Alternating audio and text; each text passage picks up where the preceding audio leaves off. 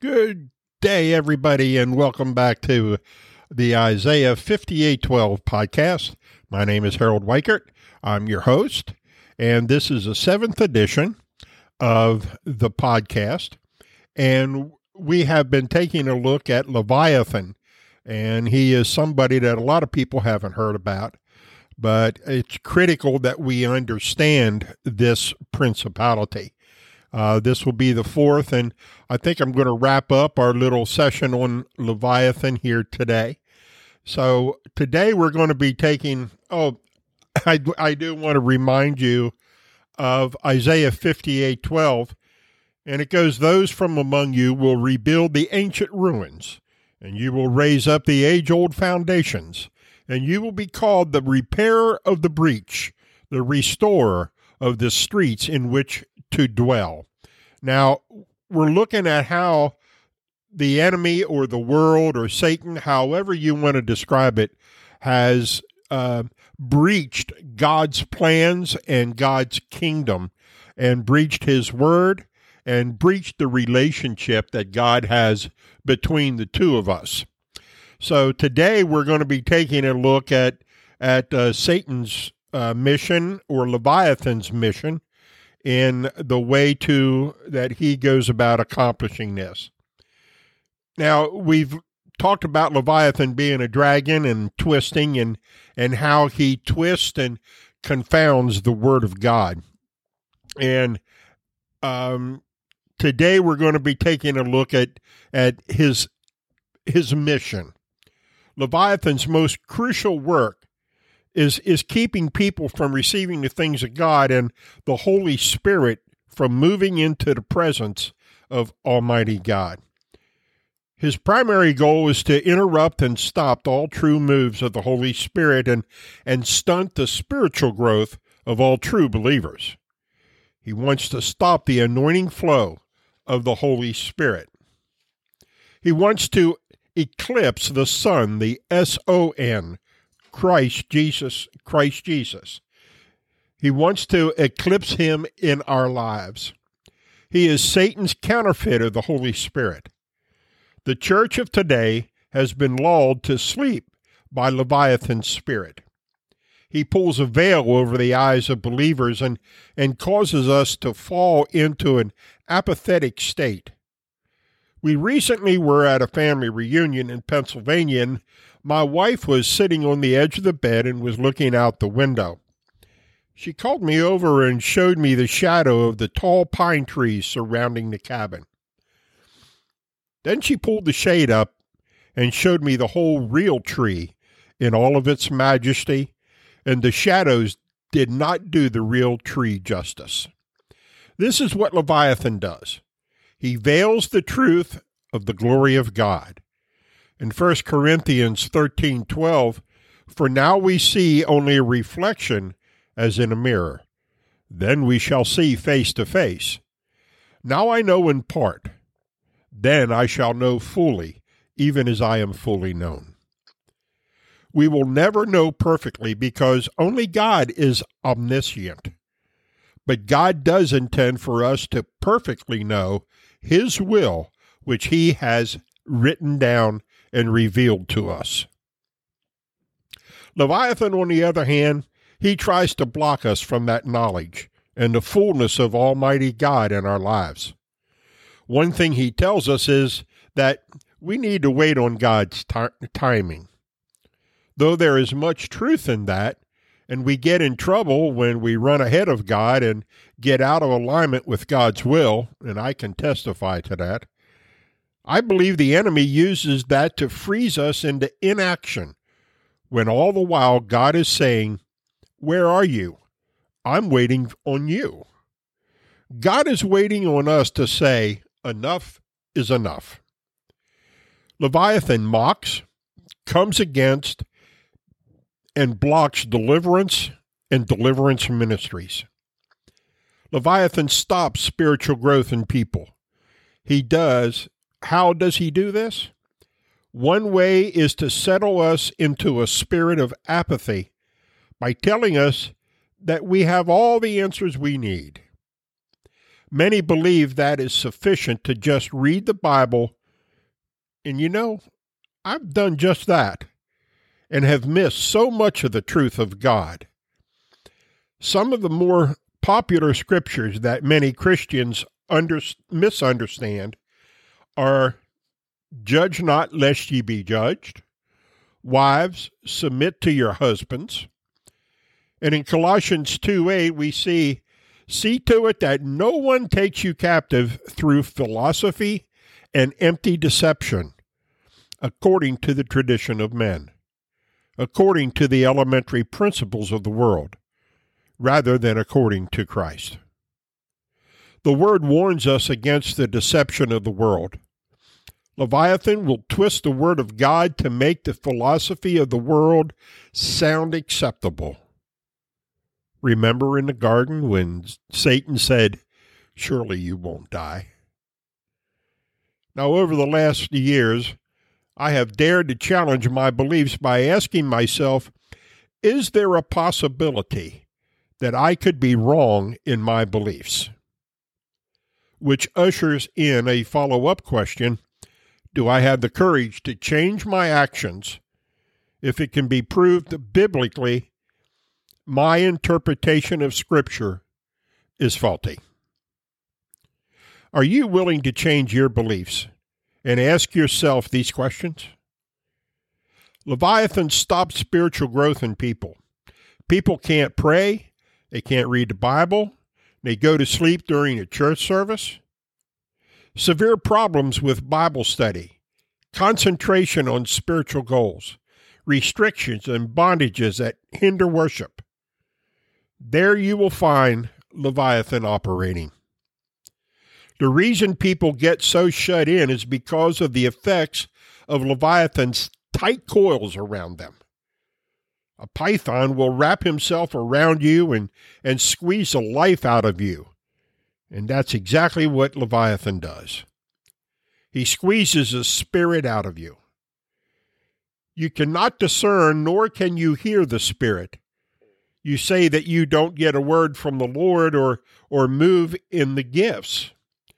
In Job 41:15, it says that the scales of Leviathan are his pride, and they are shut up so tight that they create a close seal that air cannot penetrate. Now, Leviathan's main goal is to stop the move of the Holy Spirit and all spiritual growth in the people of God, preventing us from moving into the things of the Almighty God. He wants to stop the flow of the anointing.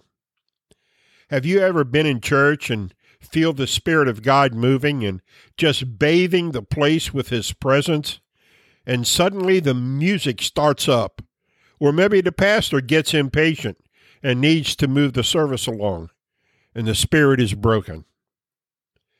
That's the spirit of Leviathan. Can you think of a better place for Leviathan to position himself? Leviathan is more interested in spirit-filled people than anyone else. Leviathan resides in the holy place and is a counterfeit for the Holy Spirit. He positions himself in the holy place in such a way that he prevents us from entering in to the Holy of Holies. Do you know why the church building is built in such a way that there is a narthex, a sanctuary, and the altar area? Or in most churches today, it happens to be a stage. The narthex is representative of the court of the Gentiles in the temple. The sanctuary is the holy place. The altar and the pulpit area is representative of the Holy of Holies, which today has been remodeled into a stage and is no longer the Holy of Holies. When you cross the outer court, there is a bronze altar which is a type and the shadow of the cross and Christ's sacrifice. The holy place was entered daily by the priest and had 3 pieces of furniture: a massive lampstand which provided the only light. The holy place was a place of revelation and illumination, by the Holy Spirit of God, symbolized by the oil-burning lamps. There was a table of showbread, with 12 loaves of bread which were replenished weekly. Showbread was also called the bread of the presence, because it was always to be in the Lord's presence. The table of showbread was a picture of God's willingness to fellowship and commune with us. Each Sabbath day the priest would eat the bread and replace it with a new bread. It also symbolized the nourishment from Jesus, the bread of life. Does this remind you of Holy Communion? Spirit-filled churches are more vulnerable to Leviathan because we are so proud of the revelation we've received. We have truth, but not all the truth. God is wise in that. Leviathan places himself between us and the Holy of Holies and tries to prevent us from entering into the very presence of the Holy God. Now, God hates all of this. You may say that I'm filled with the Holy Spirit and Leviathan does not control me. You may want to remember 1 Corinthians 10:12.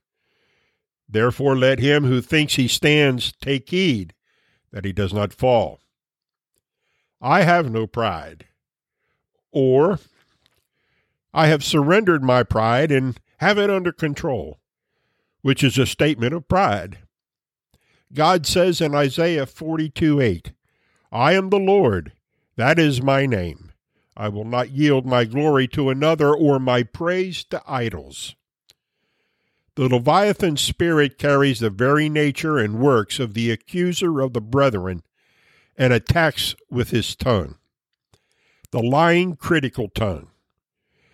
This spirit, out of his mouth comes lies, gossip, accusations, criticism, fault-finding, and slander. He wants to slander your character and bring reproach on your name. Now, Leviathan has the 7 heads, and many relate that to the 7 deadly sins. In Proverbs 6:16 through 19, there are 6 things which the Lord hates, yes, 7, which are an abomination to him. This statement of 6 things, yes, 7, may mean that the list is specific but not exhaustive, or an indication that the 7th is worse than them all. Haughty eyes, a lying tongue, and hands that shed innocent blood. Pride is dust deifying itself. The valet of an emperor said, I cannot deny that my master was vain. He had to be the central figure in everything. If he went to a christening, he wanted to be the baby. If he went to a wedding, he wanted to be the bride. If he went to a funeral, he wanted to be the corpse. A lying tongue. The tongue was created to glorify God. To lie is to pervert its use, and God cannot lie, so he cannot give the privilege to anyone else. Hands that shed innocent blood. Life is of infinite value to God, and he proved this by paying an infinite price at Calvary. A heart that devises wicked plans. Feet that run rapidly to evil refers to the mind that is always plotting evil. In Mark 7:21-22, for from within, out of the heart of men, proceed the evil thoughts, fornications, thefts, murders, adulteries, deeds of coveting and wickedness, as well as deceit, sensuality, envy, slander, pride, and foolishness. Feet that run rapidly to evil, God cannot only hates the heart that does evil, but the feet that are eager to carry it out. A false witness who utters lies, and one who spreads strife among brothers. The outstanding thing here is that God ranks one who sows discord among the ranks of the murderers, liars, and perjurers. In Isaiah 14:4, Lucifer said in his heart, a secret sin, I will be like the Most High. Ambitious pride snared Satan himself, and he has extensively used this to subvert human beings, since all are susceptible and never quite immune to it. We must remain constantly vigilant, lest this pride gain a foothold in our lives and thinking. In closing, let me say that Leviathan surely is not someone I'd like to meet on a dark night or even in the daylight. This principality is impossible to attack by humankind, but only by the terrible, powerful sword of God. Remember in Job 41:8, lay your hand on him. Remember the battle. You will not do it again. Leviathan must be conquered in the heavenlies, in the spirit realm. His appearance is so terrible, and he is so powerful and ghastly looking, that his enemies are so terrified they become paralyzed with fear at the sight of him. We must remember that this battle is with a principality, not a demon. Always remember the battle is not against flesh and blood, but against the powers, the world forces of darkness, and against spiritual forces of wickedness in the heavenly places. 2 Chronicles 20:15, and he said, listen, all Judah and the inhabitants of Jerusalem and King Jehoshaphat. Thus says the Lord to you, do not fear or be dismayed because of this great multitude, for the battle is not yours, but God's. Lord, we thank you for this teaching. We thank you for this revelation. And Lord, we just thank you that we have the Holy Spirit that lives in us, and he guides us and protects us, and he gives us wisdom and enlightenment. Let us yield, Lord Jesus. Let us humble ourselves before you and trust in your hand. We thank you, Father, and I pray for a blessing on all who hears this message. In Jesus' name, amen. God bless everybody.